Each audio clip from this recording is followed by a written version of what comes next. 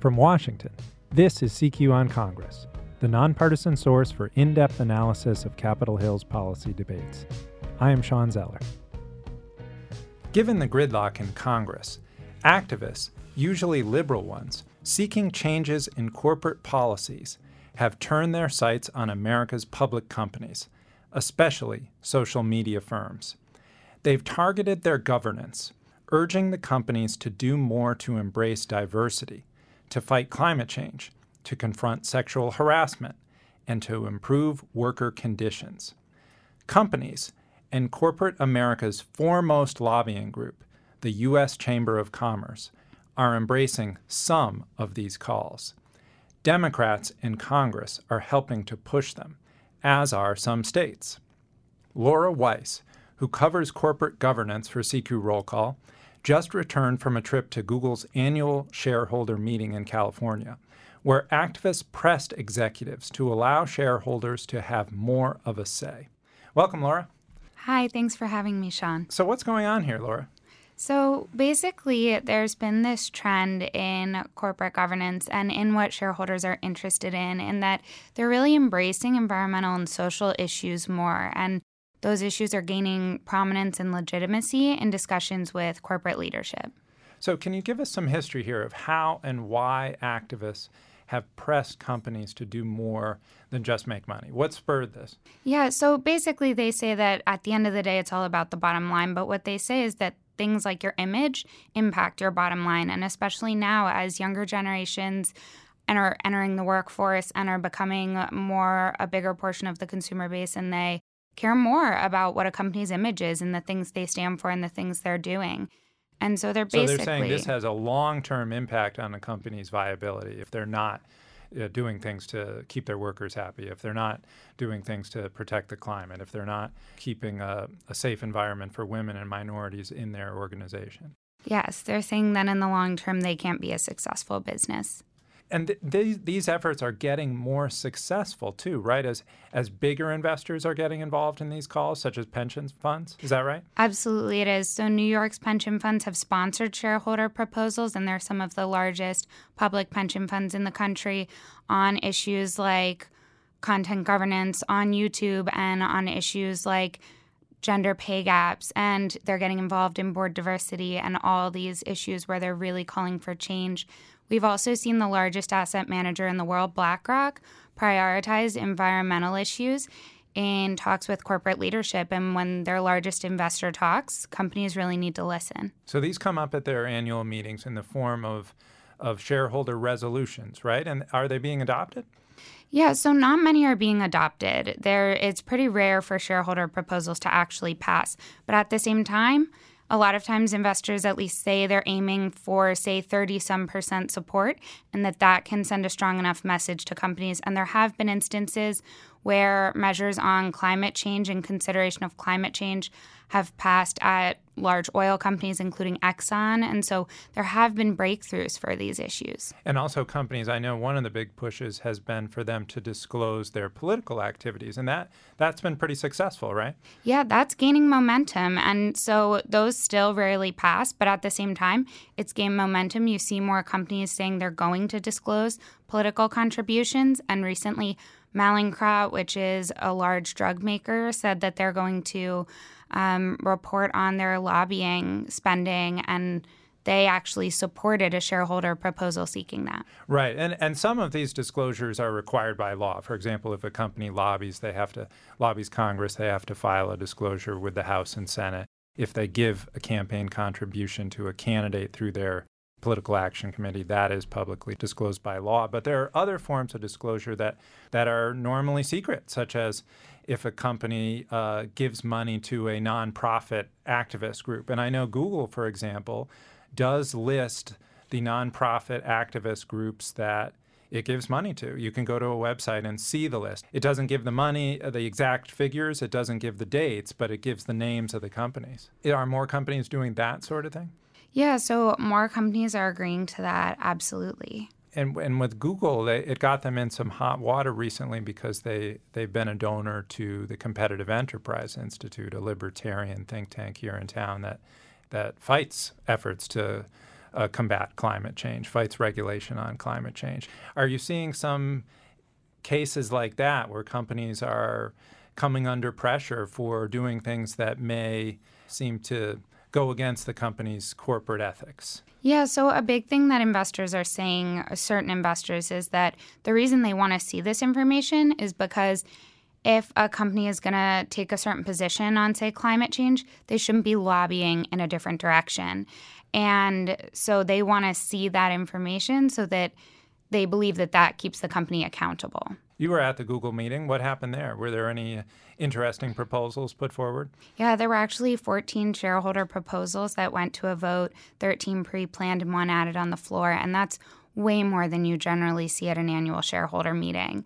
And Google is a controlled company. The parent company, Alphabet, is controlled by the founders, who are also the top leaders of the company. But at the same time, it still sends a message, and having that many proposals is really unusual. And at the same time as that meeting was going on, there were some workers who were protesting outside of the meeting, who were with a group called Silicon Valley Rising. And they were, raising other issues in relation to how the company manages its workforce and having a worker voice. So at the same time as Google is getting this shareholder pressure, they're also getting pressure from workers. They're also getting pressure from Congress and from the government. So there are all these kind of aligning pressures. And what's interesting is Google's a company that's traditionally expressed a desire to do some good, at least in terms of what they're saying. And it's something that clearly their workforce cares about. What were some of the proposals? One of the proposals was from the CTW Investment Group. They represent union-sponsored pension funds. And what they were asking is for Google's parent company to nominate a non-executive employee to its board. What 2 women who work there told me, Tejal Patel and Emma Bays, is that they believe that Google really needs to listen to its workers because this is a crisis point for the company. It's about this kind of transparency level that other companies don't have. It's about involvement with their employees that other companies don't have, and that's their identity. So this is well beyond a cultural crisis. It's an identity crisis. Some of the proposals dealt with them reviewing how they oversee content enforcement on YouTube, and that was from New York State's Pension Fund. That's become a big issue where there's been salacious material or dangerous material on YouTube, abusive material on YouTube. That's what it's getting at? Yes. And what the pension fund official who talked to me about it said is that they want to see Google handle it. That's what they want. But if not, they're willing for the government to step in because they think either way, this so badly needs to happen and so badly can impact the company's business that they really want to see it addressed however it's addressed. Right. And YouTube is a Google subsidiary. Mm-hmm. So, but just to be clear, Laura, none of these proposals were adopted by Google's board.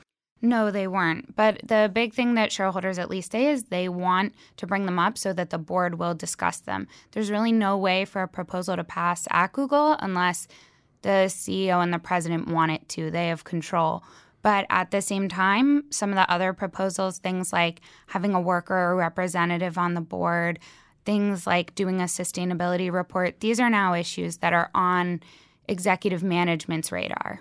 So recently, the Chamber of Commerce here in Washington, the main lobbying organization for corporate America, held an event on corporate governance reform. And that seemed notable, given that the Chamber normally is pretty anti-regulatory, doesn't support efforts by government to control what companies do. What did you make of that and their involvement in this issue? So they have had some involvement in terms of governance positions, and one of the things that they have really supported recently is board diversity disclosure. They've supported a couple bills from Democrats on that, and Republicans also recently supported them, and it was pretty bipartisan. Requiring a certain number of women on the board or a certain number of minority representatives on the board? These would just require reporting. So they just require transparency from companies. So they actually have to say, this is how many women, this is how many people of color we have on our board. States have passed actual mandates of representation that particularly in California, that a certain number of women must be on a public company's board. And that actually the U.S. Chamber is pointing to that they don't want that when they support disclosure, that disclosure is a better way. So while they're backing that, they're also pushing back against something that has happened at the state level. And a lot of the governance proposals that come up from the chamber also relate to certain things that aren't what a lot of big shareholder groups want. Things like raising the barrier to submitting and resubmitting shareholder proposals. The chamber says that a lot of these environmental and social proposals are a waste of time, but shareholders want to be able to submit them. So the chamber here wants companies to adopt some voluntary reforms as a way of forestalling legislative mandates. Yes, they'd rather that it were disclosure and transparency on that issue, and on an issue that also would be relatively easy to disclose as compared to, say, a large assessment of how they're handling climate change. And I bet they're also worried, given the example you raise of California establishing a mandate on board diversity, about a patchwork of rules from the 50 states coming up where companies have to abide by a lot of different rules. Yeah, and other states have introduced it, so it's a real possibility. So these ideas are also catching on in Congress. Can you tell us a little bit about what's happening there? Yeah, so now that Democrats have control in the House, they are using that to prioritize some of these issues, including holding a hearing and passing some bills on board diversity disclosure, as well as on environmental, social, and governance issues. A couple include one that would require companies to basically report information that would show if they're outsourcing jobs. That's what it's intended to show. And one that would have companies report information on how they're addressing risk related to climate change, both physical threats and the possibility of things like the Paris Climate Accord having an impact on how companies can do business. And Republicans, of course, are opposed for the most part. Here's Patrick McHenry, the congressman from North Carolina, on the issue. It's these very disclosures that drive people from the public markets and keep them private. And if we keep more companies private, it means pension funds and thereby retirees, both the public sector and the private sector, will be choked off from being able to invest in those opportunities. So he argues that it may stifle business growth. So you're going to have opposition from Republicans. These proposals aren't going anywhere quick. Yeah, the board diversity proposals have been a rare case of they have bipartisan backing right now, at least in the House. But the ones that address environmental and social issues at companies, particularly climate change, aren't going anywhere beyond the House. They have Democrat support, but really a lot of opposition from Republicans. Pretty typical arguments that it makes this country less friendly to business growth. Gotcha. Thank you, Laura, for coming on the show. Absolutely. Thanks for having me. That does it for us today. Thank you for joining us. The producers of this show are Tula Vlahu, Meredith Roten, and Michaela Rodriguez. You can subscribe to this podcast on Apple Podcasts or Spotify or wherever you listen to podcasts. And please rate us.